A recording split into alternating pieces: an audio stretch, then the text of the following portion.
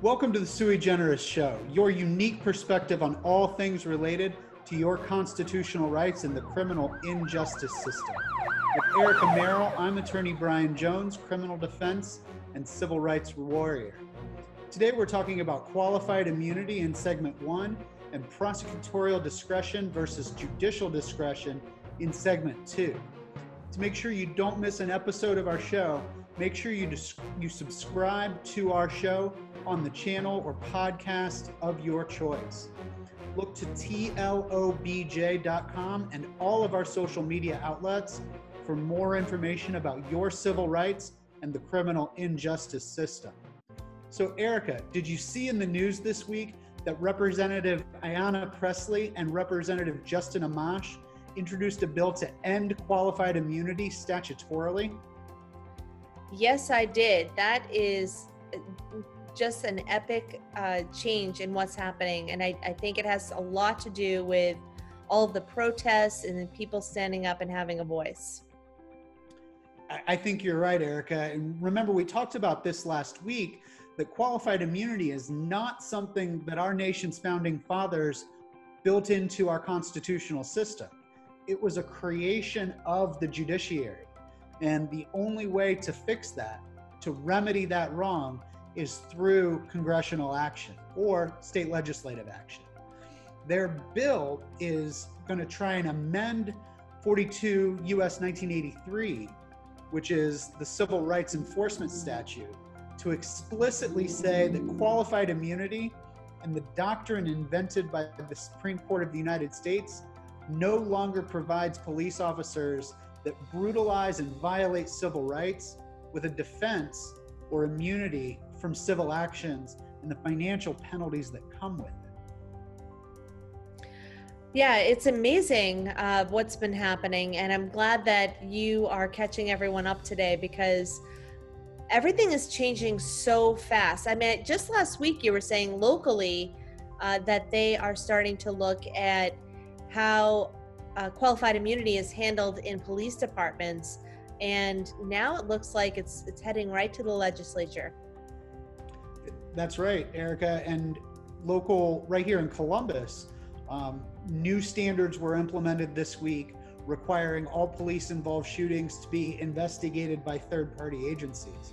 So I think week over week, we're going to see drastic changes in this area of law, and we're making sure we stay on the cutting edge of that law and keep our listeners informed of it.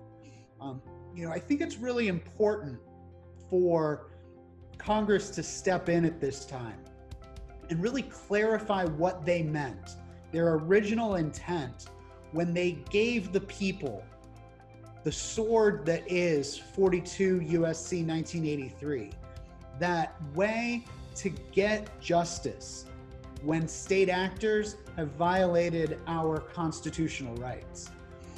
On front of the many battles that are going to need to be fought in order to meaningfully reform police accountability, giving the people this tool to go into court when their local officials refuse to act is going to be critical to holding police accountable for their wrongful actions. I think it's fantastic news. It's great to see that everything that people are doing and all of the hard work and the blood, sweat, and tears, and I mean literally, is going to make some changes, and it's very exciting. And Erica, that's what they call a transition in this business, because sweat, tears, and blood is the other thing that was really big in the news this week, with a variety of news outlets drawing the contrast between the police reports and the police's documentation of their enforcement of the curfews and their policing of the protests, juxtaposed against the video recording, both from private citizens and news outlets, that show a completely different story. Horrifying images have been coming out for several weeks of police violence against protesters that go back for centuries here in the United States, and more accurately to the recent civil rights campaigns of the 60s and 70s, where we saw protesters then get blasted with fire hoses, skin torn off, dogs being unleashed on them, where today you've got protesters that are getting sprayed in the face with just a few inches of separation, with pepper spray and with tear gas, getting shot with rubber and wooden bullets for standing and peacefully protesting. It has been horrific to watch. And I mean, a lot of those things, people can get really hurt. People could die from a rubber bullet. And if it's shot in the right place, in close proximity. And, you know, even the one that I'm thinking of now is when the 73-year-old man got completely pushed over to a point where he got knocked out and was in the hospital. And it turns out he's just got a whole history. His whole life is spent peaceably protesting and living a life of poverty so that people can have their civil rights. And you hear stories like that, and it is just heartbreaking. Absolutely, Erica. And that's why third-party observers of these protests are so important.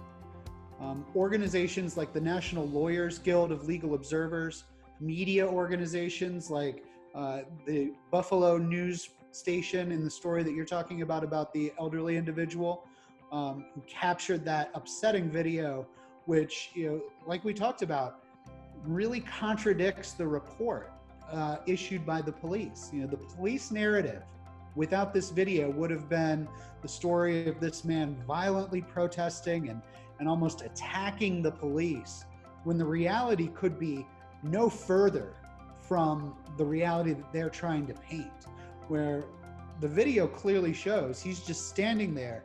An officer walks up to him and gives him the old Heisman Trophy and knocks him to the ground. He's seen bleeding as officer after officer, rank after rank, steps around and over his bleeding body. And without video in these sorts of situations, the officer's version of this would be what we all accepted and learned as the truth. But what we've learned over the past several years, and we've touched several times, Erica, here in our podcast, is that the advent of the cell phone camera, the ability for the media to go out in the field with more mobile cameras and record what the police are doing, has absolutely changed the narrative about policing in America. Yeah, it absolutely has. And you're right that the contrast between what really happens and what is reported, it's just coming out time and time again lately. And I mean, it's a really sad sign of our times, but on the upswing, I'm glad that, you know, there's legislation that is you know, going to be considered, and things hopefully will change for the better because of this. And, you know, I know you have a lot of information today about, you know, cases where, you know, it just depends on where you live, you know, depends on how your case gets handled. And it depends on whether people are speaking up about injustice or not. And it'll be great when everyone gets treated the same everywhere and that it's a fair situation. Absolutely. And that goes right on to our feature topic this week, which is prosecutorial versus judicial discretion. And I'm really interested to see how these changes in how the narrative is coming out is going to affect how trial lawyers like myself present their stories in court, and how prosecutors present their stories in court, and how jurors judge the veracity of law enforcement officers who turn off their body cameras, who turn off their cruiser videos, and then try to come into court and tell a story very different from the other witnesses at a scene. So let's turn to our featured topic this week, prosecutorial discretion versus judicial discretion. So, Erica, do you know what the differences between prosecutorial and judicial discretion are? Well, you know, I did a little research before we came on here today, but I could not explain it like you can. So I'm going to leave it up to you. Well, thanks. I appreciate that. So prosecutorial discretion is the authority of the executive branch, police officers, prosecutors, sheriff's department, other law enforcement agencies, to decide whether to bring charges based on a certain set of events at all, or whether to not bring charges, and specifically, if they choose to bring charges, what charges to bring under those circumstances. Judicial discretion is the power of judges to make legal decisions after a case has been filed. So under the doctrine of separation of powers, the ability of judges to exercise discretion is an exercise of their judicial independence. You'll recall from your high school civics class that we've got three branches of government: the legislative, which writes the laws; the executive branch, which executes, enforces, and acts on the laws; and the judicial branch, that guides the laws, understands the laws, explains the laws, and kind of interprets the laws that are written by the legislative branch. Now, right here in Central Ohio, City Prosecutor Zach Klein executed his prosecutorial discretion when he decided that all of the curfew violations and citations issued to protesters would be dismissed. Now, you juxtapose that, like you were talking about, it depends on where you live, with the city prosecutor Paula Muthing in Cincinnati, who has decided to move forward, prosecute, and punish protesters who were brutalized by the police in the Queen City. In this regard, what kind of justice a person who's accused receives is dependent entirely on their zip code.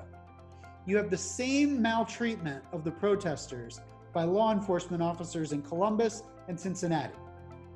But the protesters in Cincinnati are going to be prosecuted and will have to spend time, money, and emotional resources proving their innocence.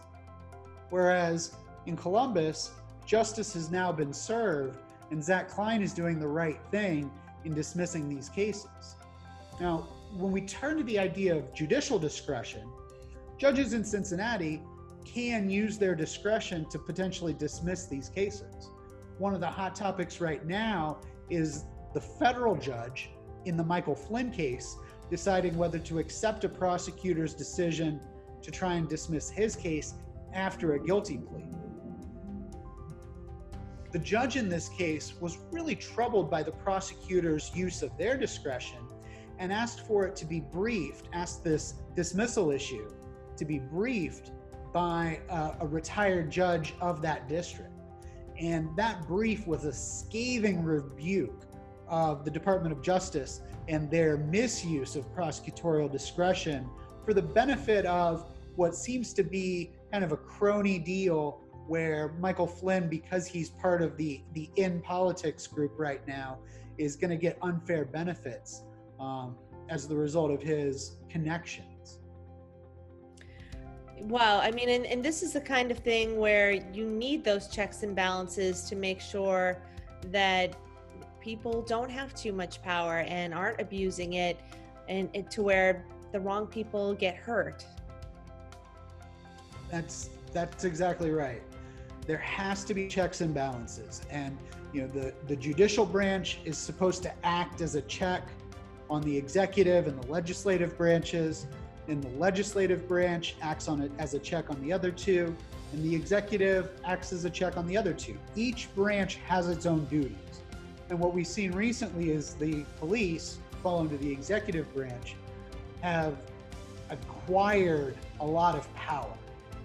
And it's time for the judicial and legislative branches to step in and rein that power in and give the appropriate amount of power back to the citizens of this country. Because let's not forget, Erica, America is a nation and a government of delineated and granted powers.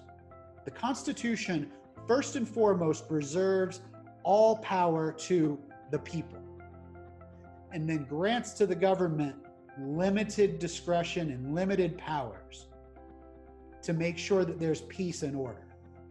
And when one of those branches steps out of line, it's up to the other two branches to step in and say, this is inappropriate, and we're going to check you to make sure that you're put in your place and obeying the rules set up by the Constitution, both of the United States of America and the individual states.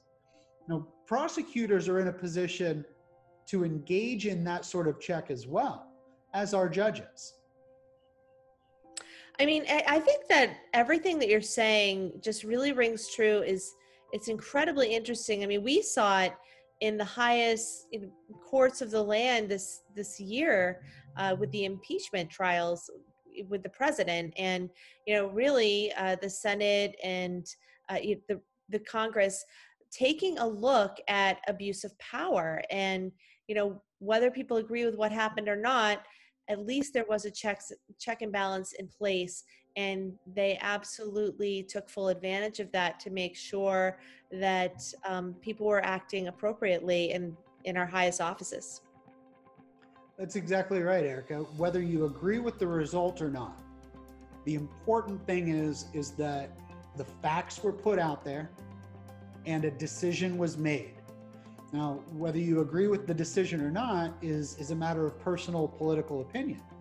And in that case, if you don't like the decision, you can vote out the decision makers. The public can vote.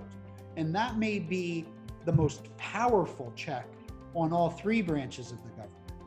It's critically important to get out, vote your conscience, vote for what you believe in.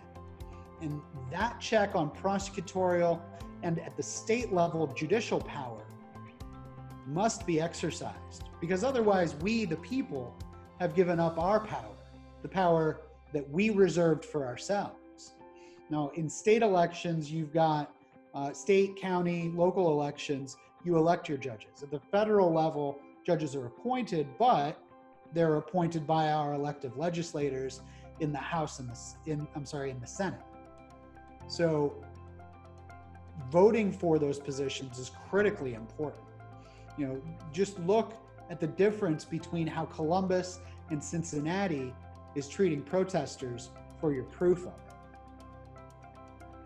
Yeah, and it's amazing. And during this whole conversation today, I just keep thinking about that old cartoon that kids my age, which I'm not going to reveal what that is, how we used to learn about how bills are turned into laws, and there's just this little rolled up piece of paper sitting on the steps of Capitol Hill, and they're singing, "I'm just a bill," and I'm just imagining like how they would rewrite that little educational video now with the way the power is distributed and things are going awry. Exactly. And the interesting thing right now is that so many bills are being written in the House that are never going to get passed by the Senate or signed into law by the president. And likewise, bills are being written in the Senate that the House is never going to approve. So the division in our political system right now is really causing problems in getting anything done. Whether you want the country to go to the right or you want the country to go to the left, it makes no difference, because we're not going to go anywhere, because nobody can make any compromise to get anything done.